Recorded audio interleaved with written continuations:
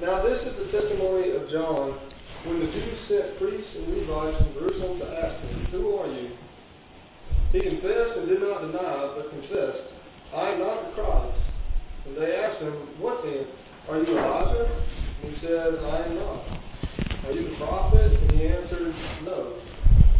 And then they said to him, "Who are you that we may give an answer to those who sent us? And what do you say about yourself?" And he said, "I'm the voice of one crying in the wilderness, make straight the way of the Lord, as the prophet Isaiah said." Now those who were sent were from the Pharisees, and they asked him, saying, "Why then do you baptize if you are not the Christ, nor Elijah, nor the prophet?" And John answered them, saying, "I baptize with water, but there stands one among you whom you do not know. It is he who coming after me is preferred before me, whose sandal strap I am not worthy to loose." And these things were done in Bethlehem beyond the Jordan, where John was baptizing. Let's pray. Father, again we thank you for gathering us here. Lord, thank you for the blessing of being able to come together and worship together and study your word together. Lord, we ask that you grant what we need here. Lord, we need not only to be able to read your word and have some mental apprehension of it, but Father, we need to really grasp it. We need it to change us. We need your truth to work your sanctifying power within us by your Spirit. So we ask for that now. Bless the preaching, we ask. Bless the hearing, we ask. May it all bring honor to you. In Jesus' name, amen. Amen. You can be seated.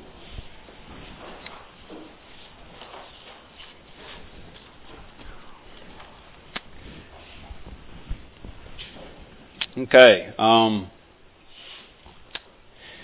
We're picking up as you see where Zach just read in verse 19. So I just want to do a really quick reminder of what we covered last week in the prologue, just some of the highlights here, because we're talking this morning about this witness that we know as John the Baptist or John the Baptizer. What is he witnessing about? Well, John has already set this up for us, and I probably should mention again, just so that we kind of be alert to this. We're talking about, at the same time, more or less, we're talking about two different Johns here. It's kind of like this restaurant they have up in Bossier now, two Johns. All right, so that's what we got here. Two Johns. One of them is the author of the gospel. That's the Apostle John, the evangelist, often referred to as the evangelist by commentators. So that John is, or was rather, one of the 12. He was the brother of James, the son of Zebedee.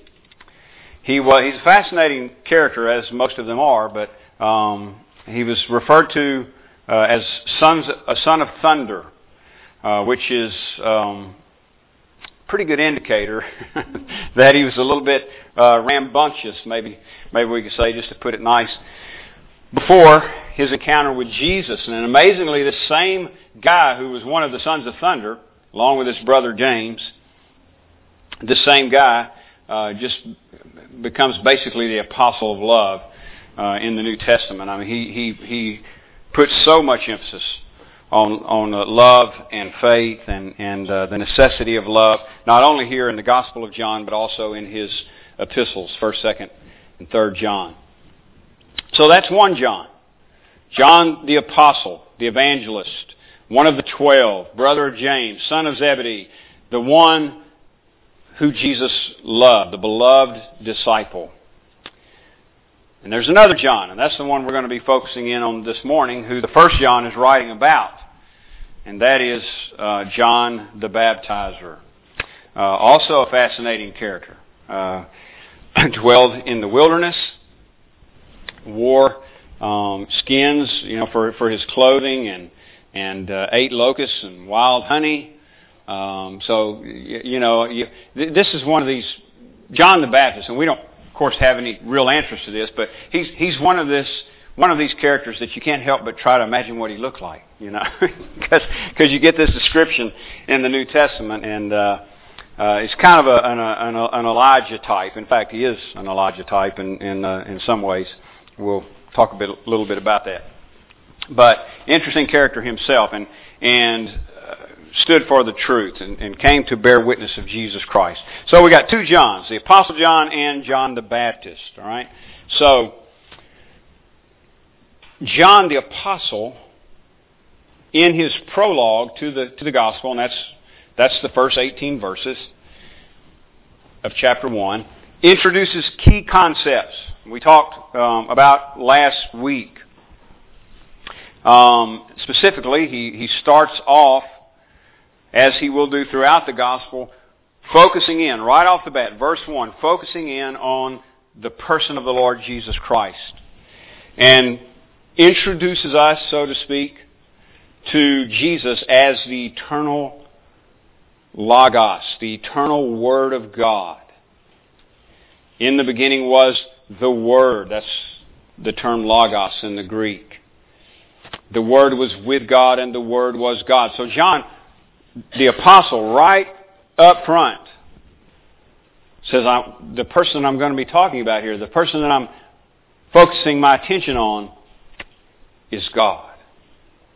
And then he tells us in verse 14 that the Word became flesh and dwelt among us. That's the incarnation. In other words, the eternal God, God the Son, the eternal Son of God, took upon himself humanity. And we talked quite a bit about that last week. He always was. He never had a beginning. Jesus always was. But in his humanity, he had a beginning. There was a time when he became a man. Jesus always existed, but he did not always exist as a man. He existed as God, the eternal Son of God, who was in the beginning, face to face with God, who was in the beginning himself God, through whom, verse 3 tells us, all things were created. In fact, John is emphatic. There wasn't anything made that was made apart from the Word, Jesus Christ. So the Word became flesh and dwelt among us, and we beheld His glory, John says, full of grace and truth. That's verse 14 again. And then in verse 18, he gives us insight into the reason why he came, and he's going to be, of course, expounding on this throughout the Gospel. He says he came to explain God. Verse 18. No one has ever seen God, the only God who is at the Father's side. He has made Him known. The word there is the idea of explaining. He has narrated God for us. So, as I closed out last week, if you want to know God, if you want to know who God is, if you want to know what God is like, if you want to know what He likes, what He dislikes, how He responds in given situations, look at the person of Jesus Christ. He came to make God known to us. Now, in that same prologue, John also, that is the Apostle John, also introduces us to this other John. Verse 6. There was a man sent from God whose name was John. He came as a witness to bear witness about the light. Now, he's just given that as a characteristic of the eternal Word. In Him was life, verse 4, in Him was life, and the life was the light of men. And now he says, John the Baptist came to bear witness about the light, that all might believe through Him. That is, through John the Baptist. He's the witness. So He came to bear witness so that through Him all might believe. Everybody who heard His testimony. And I want you to keep in mind this term that's translated witness there, and I just read in verse 6, can be, and many times is, translated testimony. So, in that word group, that's the idea. You got witness or testimony or testify. So in other words, he came to testify about the light. So that all through him, through John's testimony, might believe. And of course, as I said, we'll be talking more about that as we go through the gospel. Believe what? Well, believe that Jesus is the eternal Son of God who became a man, took on humanity, came into the world to die for our sins. We're going to see. John identifies him, John the Baptist identifies Jesus as the Lamb who takes away the sin of the world. So he came to bear witness or to testify so that through his testimony all might believe. So this is the character, John the Baptist, that we're focusing on this morning. Or really, perhaps I should say it this way, because I do want us to keep this in mind. Even though now John the Apostle begins to talk about the ministry of John the Baptist, ultimately the primary focus remains on Jesus. And so we got to be careful. That's where it's got to stay in our minds too. There are lots of things to talk about, but the purpose behind them is always to point us to Jesus, to give us a better understanding of Jesus, so that we have a better understanding of God, so that we know Jesus, so that we know God. John the Baptist and John the Apostle both had this purpose. They want us to know Jesus. And Jesus came so that we might know God. He came to make God known to us. All right, so now, verse 19, he says, and this is the testimony, or the witness. This is the testimony of John, referring to John the Baptist. When the Jews sent priests and Levites from Jerusalem to ask him, who are you? You can kind of picture that in your mind. You've got John the Baptist out in the wilderness, and he's baptizing, and people are coming to him in droves to hear him preach and to be baptized by him. And so naturally, and legitimately, I might add, the Jewish leaders think, well, we better check this guy out. And that in itself, as I said, is legitimate. They have that responsibility. And so they go out, and they find him in the wilderness and say, who are you? They want to know, who are you claiming to be? If you read any of the history on this time period, you know that individuals claiming to be Christ, I think my battery must be dying here. Individuals who were claiming to be Christ kept rising up. We can do without that. Hey, Dave, if you would just turn this one back on a little bit, this pulpit mic, and we'll cut the lapel off.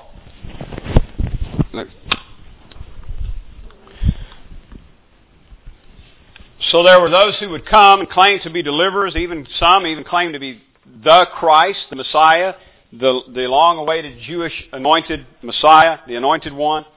And that's why they're asking. They want to know, does he claim to be the Christ? And they're going to say that here. Verse 20, we get John's response, John the Baptist's response.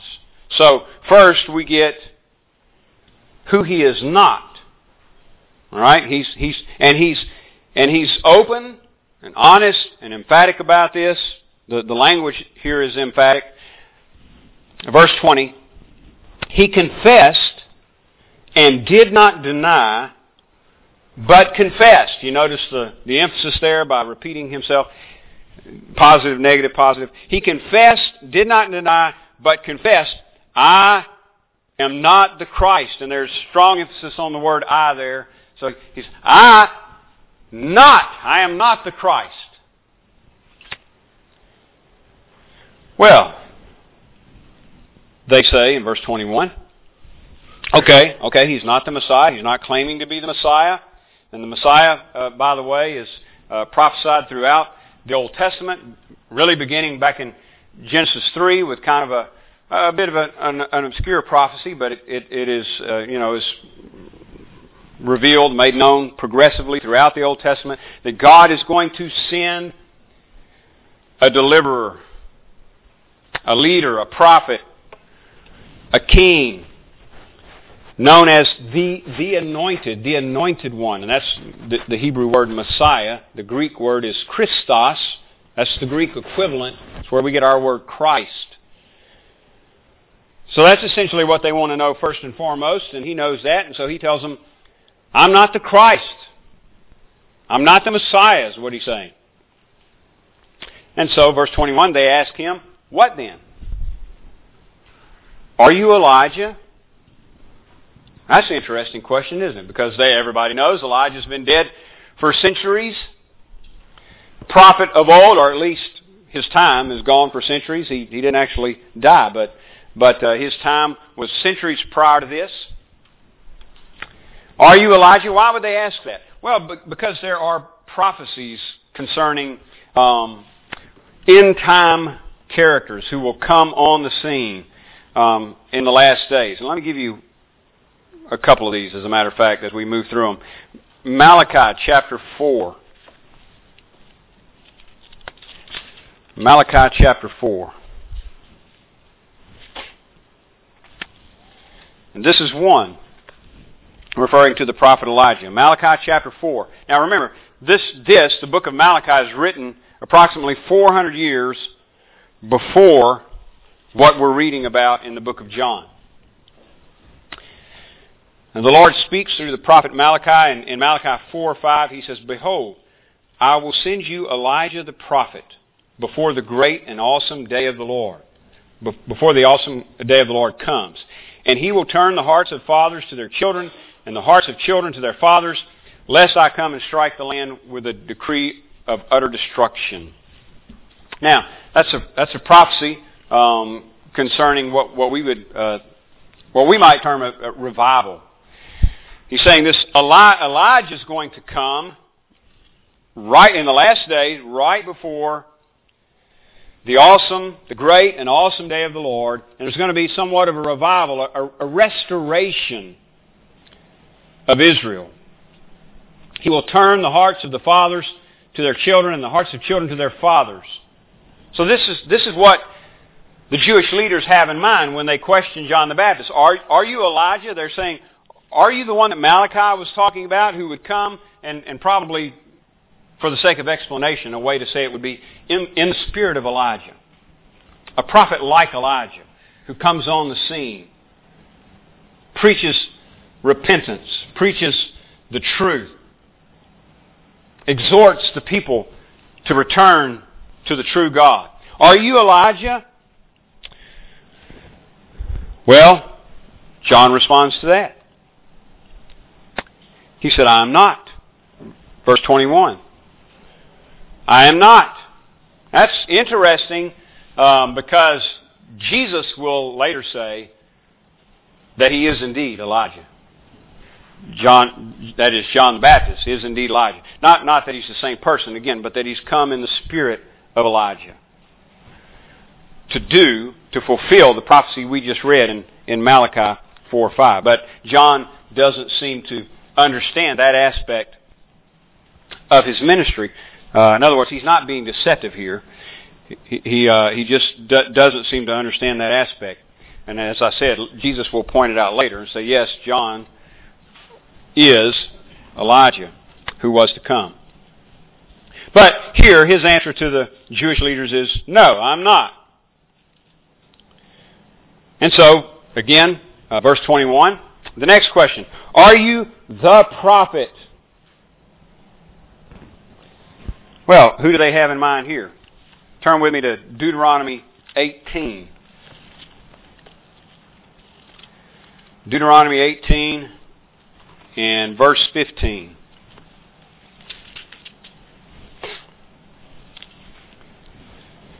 This is the Lord speaking through Moses, to Moses.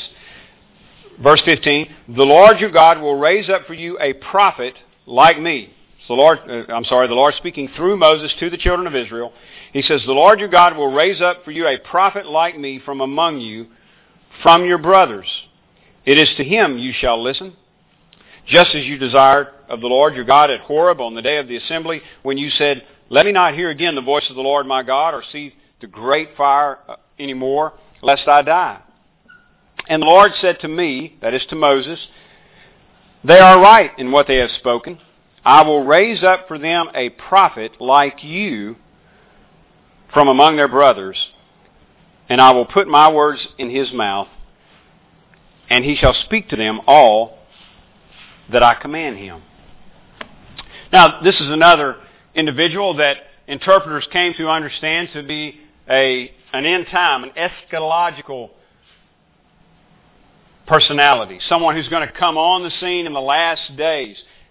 The prophet spoken of by Moses in Deuteronomy 18. And so that's what they want to know. Are you the prophet? And incidentally, my understanding, and there are two sides to this, but my understanding is, by the way, that the Messiah and the prophet are one and the same person. And so both are fulfilled in the person of Jesus Christ. Jesus is the Messiah. Jesus is the prophet who was spoken of. John the Baptist is Elijah, who Malachi was speaking of. So they say, "Are you the prophet?" This prophet of whom Moses spoke would come on the scene. And he answered again in the negative. No. Well, they give up. So verse 22. "So they said to him, 'Who are you? We need to give an answer to those who sent us.'" They've been dispatched by the temple authorities. And they say, "We need to give an answer to those who sent us. What do you say about yourself?" So now we get who John is. Who is he not? He's not the Messiah. He's not the prophet. He doesn't, apparently, at least at this point, understand himself to be the fulfillment of Elijah, who was to come in Malachi 4:5. So who is he? Who does he say he is? What do you say about yourself? Give us your own testimony concerning yourself, they say. Verse 23. John says, "I'm the voice of one crying out in the wilderness. Make straight the way of the Lord, as the prophet Isaiah said." Now that's a quote from the 40th chapter of Isaiah. And John is saying, I've come to fulfill this prophecy. I am a voice of one crying out in the wilderness. In fact, let's look at that real quick. It's a short passage. Isaiah 40. Verse 3. It's always good to look at these things and see them for yourself. Isaiah 40, verse 3. "A voice cries, in the wilderness, prepare the way of the Lord. Make straight in the desert a highway for our God." That's what John is saying. John the Baptist is saying. He's the fulfillment of. This is what he has come to do. Now, Isaiah seems to speak immediately about the return of the captives to the land of Israel, and so, there needs to be preparation, preparing the path to get back home. But that looks forward to something greater, a return to the Lord. Preparation for the appearance of the Lord himself and the restoration of God's people. So John says, this is who I am. This is what I've come to do. I'm a voice of one crying out in the wilderness. And he is, by the way, quite literally in the wilderness. This is where John would conduct his ministry and his baptisms alongside the Jordan River out in the wilderness. And people were going out to him in droves to hear him preach and to be baptized by him. So he says, I'm a voice of one crying out in the wilderness, make straight the way of the Lord. Now, this is one reason I said a moment ago. The primary focus here remains on Jesus. Because the reason for the Apostle John writing about John the Baptist is because he came to bear witness about Jesus. His whole ministry was to be a forerunner for the Lord, to come and prepare the way, to prepare the people for the arrival of the Messiah, the King. And the reason that John the Baptist came and does what he's doing, and this is in his answer and in the following description that we have here, is to bear witness about Jesus. So he says, I'm a voice of one crying in the wilderness, make straight the way of the Lord. That's where the whole focus is. In other words, the Lord is coming, and I'm just sent to prepare the way, as the prophet Isaiah said. Now, verse 24. Now, they had been sent from the Pharisees. That is the delegation who is talking to John. Verse 25, they asked him, then why are you baptizing if you are neither the Christ, nor Elijah, nor the prophet? You see what they're saying is, what are your credentials then? By what authority? It's like when they asked Jesus, by what authority do you do these things? We didn't send you out here. And you're not the Messiah. You don't claim to be the Messiah. You're not the prophet. You don't claim to be the prophet. You don't claim to be Elijah. You say you're a voice crying in the wilderness. So why are you doing this? Why are you baptizing? We could probably spend a lot of time just on that one question there. Why are you baptizing? I'm not going to this morning, but just for something to think about. A lot of times we think that baptism just kind of all of a sudden came on the scene, in the New Testament. And the reality is some of the Jews were already practicing baptism. This was not a foreign concept to them. And they're not asking John, what are you doing? Dunking people in the water, They're saying, why are you doing it? Because they understand that baptism has to do with cleansing. It's a ceremonial form of cleansing. And in their context, it was not uncommon for it to be used in the case of proselytes. So you had somebody convert to Judaism, and they would be baptized. And my understanding is in the Qumran community, you've probably all heard of the Dead Sea Scrolls. The Dead Sea Scrolls were believed to be produced by an ascetic community in Qumran, in the wilderness in Israel, and our understanding is they practiced baptism daily. It wasn't somebody else that did it. You did it yourself. You baptized yourself as a ceremonial type of cleansing. So they're asking John, okay, you're not the Messiah, you're not the Christ, you're not Elijah. Well, then why are you baptizing? Now it's interesting. John gives one of these Jesus-like answers. It does answer the question, but it's just not so clear that it does right on the surface. And Jesus is known for that as well. John answered in verse 26. I baptize with water, but among you stands one you do not know. Now you might be thinking, well, they didn't ask him what he uses to baptize. They said, why are you baptizing? And he says, well, look, I baptize with water. That's nice, but that's not what we ask you, right? It's not what it has nothing to do with the question. But he answers the question. He says, I baptize with water, but among you stands one you do not know. Now what he's doing is getting back to his calling, his purpose here, and they wanted to know, why are you baptizing? Well, this is it. Because John is saying, I came so that you might know Jesus. There's one who stands among you that you don't even know, and I came to bear witness. I came to identify him. I came to testify about him. And we're going to see that he does exactly that. So baptizing is part of that. It's part of that ministry of the voice of one crying in the wilderness, preparing the way of the Lord. He is calling people to repentance. and pointing them, even now, even though he hasn't encountered Jesus yet, he's pointing them ahead, preparing them for the coming of the Messiah. So he's baptizing them unto repentance and pointing them to Christ. He's testifying, even at this point, about Christ. In fact, that's exactly what he does with the Jewish leaders here, isn't it? He says, there's one among you you don't even know. See, he's starting to testify. There's one among you you don't know, and that's why I'm baptizing. Because I'm going to point him out. I'm going to identify him. Even now, I'm preparing the way for him. Because I want you to know him. Verse 27.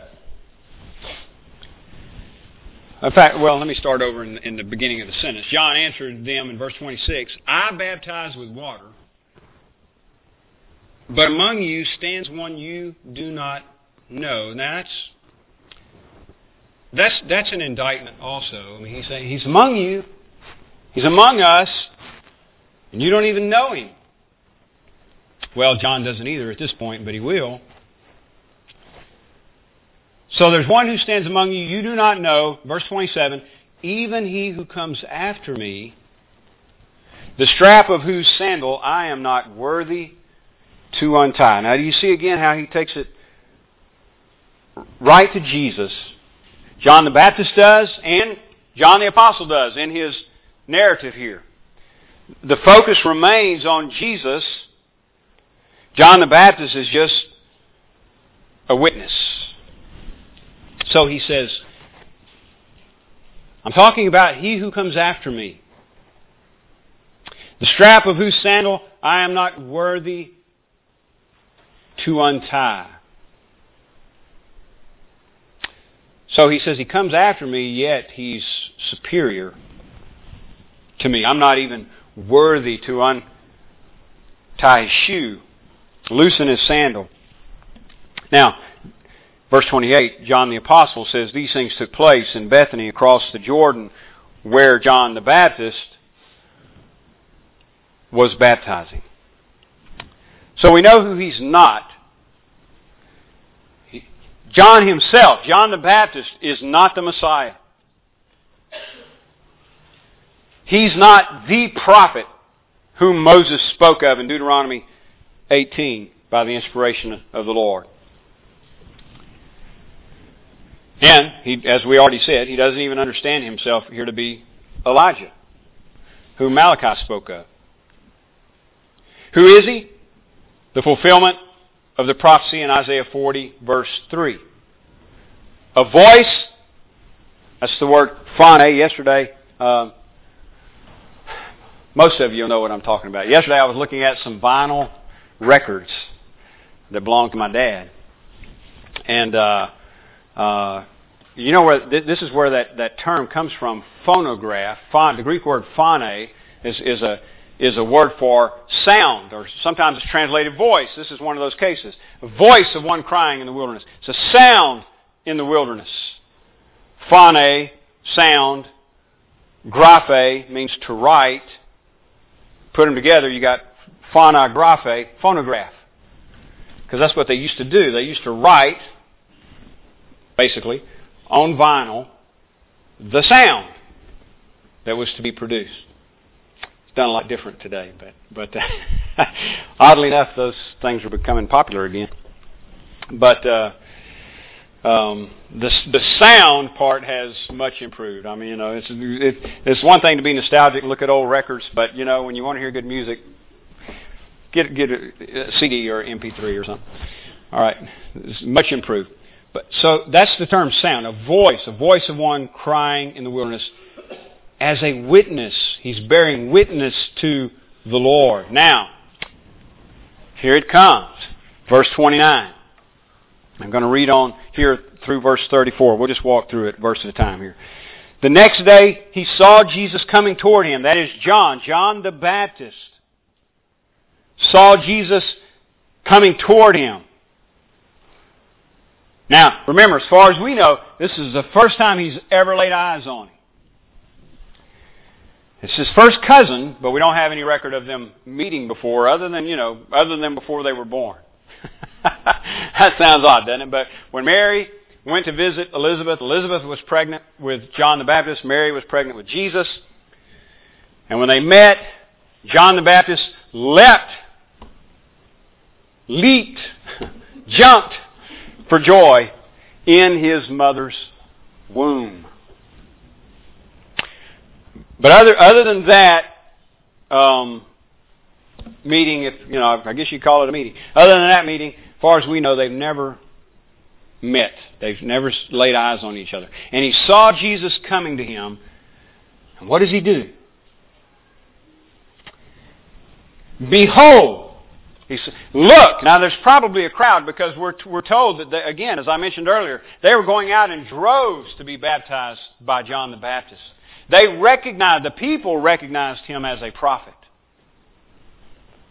And so here he is, doing what he's been doing. He's talking repentance, and he's baptizing people in the Jordan. And all of a sudden, he sees Jesus coming toward him.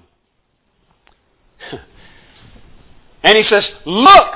He's telling the crowd, he's talking to the crowd. He is doing what he's been called to do. He's bearing witness. He's testifying. Behold, the Lamb of God who takes away the sin of the world. Now, that language is a little bit strange to people in our day. Most of us probably in this room may have been exposed to it growing up. You go to church or Sunday school and vacation Bible school and all. So maybe it's not so unfamiliar to you, but to most people out in the world, Lamb of God? What in the world is John talking about? But to these Jews, to these Jewish hearers, there's nothing ambiguous about it. They know what a lamb's all about. They know what a lamb slain means. It's a sacrifice. It's an atonement. This is atonement language. John the Baptist says, look, the Lamb of God. Well, immediately in people's minds, they're going to, they connect a lamb with sacrifice. And then John is saying, this is no regular lamb like the ones we sacrifice on a daily basis, or the ones that you take on an annual basis on the Day of Atonement. This is no regular lamb. This is the Lamb of God. The Lamb of God who takes away the sin of the world. Now, they understand sacrificing animals, a lamb, to take away the sin of an individual. That's what the whole sacrificial atonement is about. It's to cover your sin, to remove your sin. In other words, the lamb, the poor animal there pays the penalty that you deserve. In a symbolic gesture, your sin is placed upon the head of the lamb, and then the lamb is slain, bearing your sin. And they understand lambs and bulls and so forth being slain for the sin of the nation. Every year on the Day of the Atonement, the Day of Atonement, the high priest would enter into the Holy of Holies, make a sacrifice for himself, and then make a sacrifice for the nation of Israel as a whole. But this supersedes all of that. This is not thousands upon thousands of lambs slain for thousands upon thousands of individuals. This is not even one sacrifice given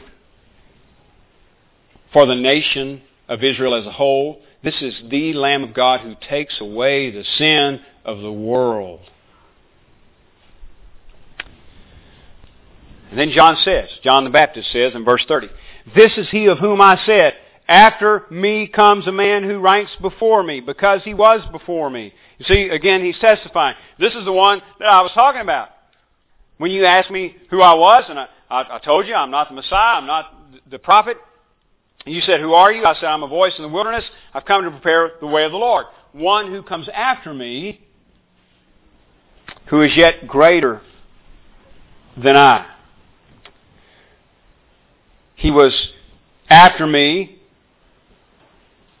yet He ranks before me. Because He was before me. Verse 30. Well, wait a minute. John is Jesus' elder by 6 months. They're first cousins. Elizabeth was pregnant with John 6 months prior to Mary's miraculous conception by the Holy Spirit with Jesus. How does John say He was before me? Well, we talked quite a bit about that last week, but it's because He's the eternal Son of God. He always was. He was before everything. Nothing, remember last week, nothing that came into being apart from Him. Nothing that came into being apart from Him. So that means He was before everything. And so even though there was a point in time where He Himself became a man, which again, incidentally, was 6 months after John the Baptist came into being, nevertheless, even prior to His becoming a human being, He Himself already was. That is, He already existed. So, John says, He comes after me, quite rightly, He comes after me, yet He was before me. He ranks before me, and He was before me. Now, John says in verse 31, I myself did not know Him.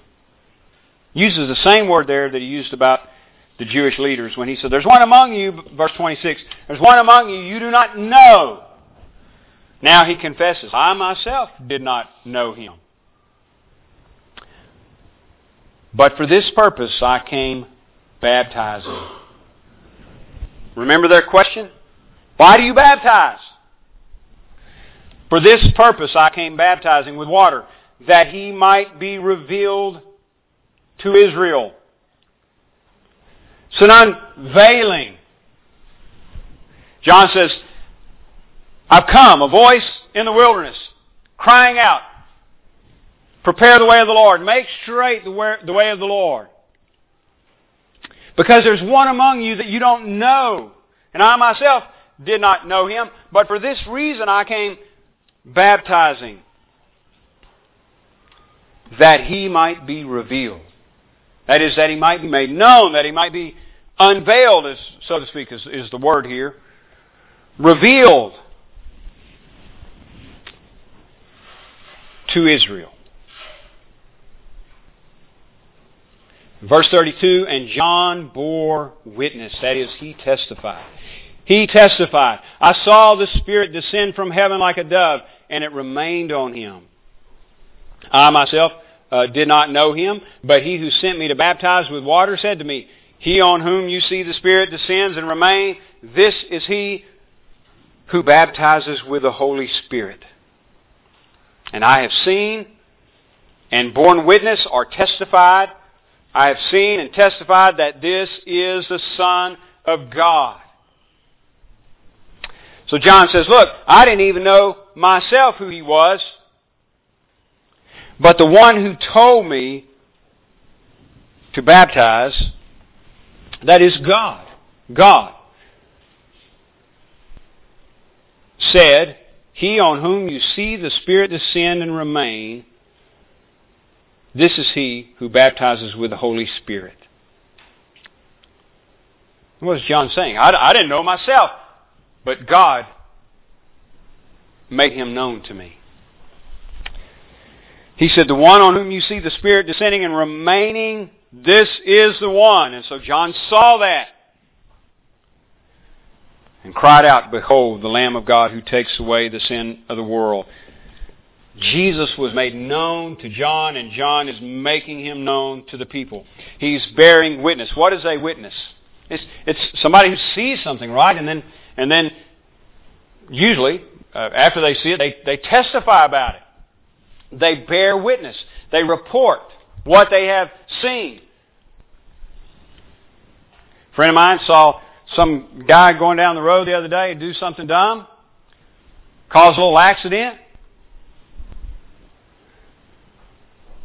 And so my friend waited till the police got there and told him what the guy did.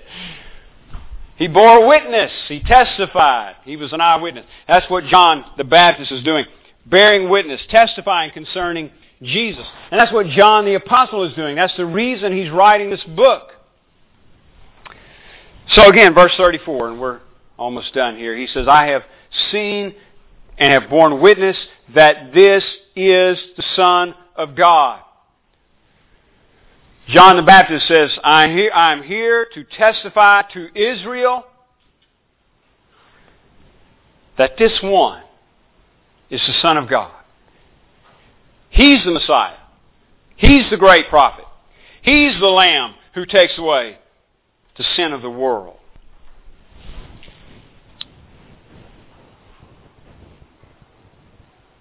And John, the Apostle, the one who wrote this narrative, is doing the same thing. And so we have kind of an inclusio here. It's like bookends. Verse 34 here in chapter 1.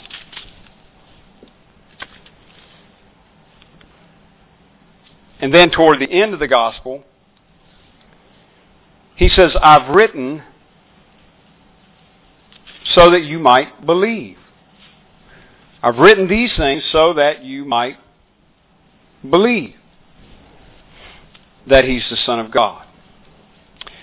John 20, verse 30. Now Jesus did many other signs in the presence of the disciples, which are not written in this book, but these are written so that you may believe that Jesus is the Christ, that is the Messiah, the Son of God, and that by believing you may have life in His name. So here's the message, not only of John the Baptist, but the message of the Gospel of John in a nutshell. Jesus is the Christ, the Son of God. Why did John the Baptist testify to that truth? Because he wanted us to believe. He wanted the Jews that he was speaking to and whoever, down the line they would tell, to believe. Why did the Apostle John record these things for us? Well, we just saw in chapter 20. Because he wants us to believe that Jesus is the Christ, the Son of God. Why do I stand here this morning saying these things? And why do each of us bear testimony concerning the Lord Jesus Christ? Because we want people to know and to believe that He's the Christ, the Son of God, the one who always was. He never became, He always was. And the one who became a human being.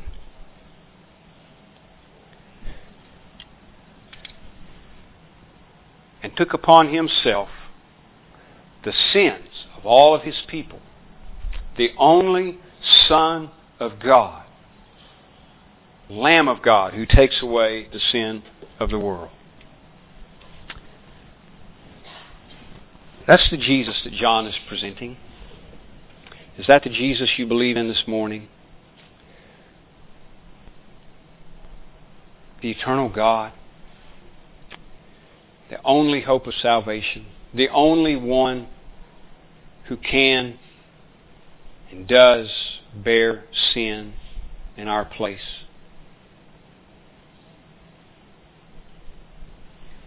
Would you stand, please?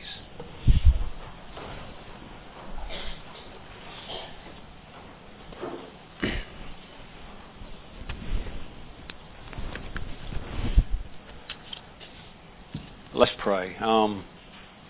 Bob, you mind leading us in a word of prayer, and we'll dismiss.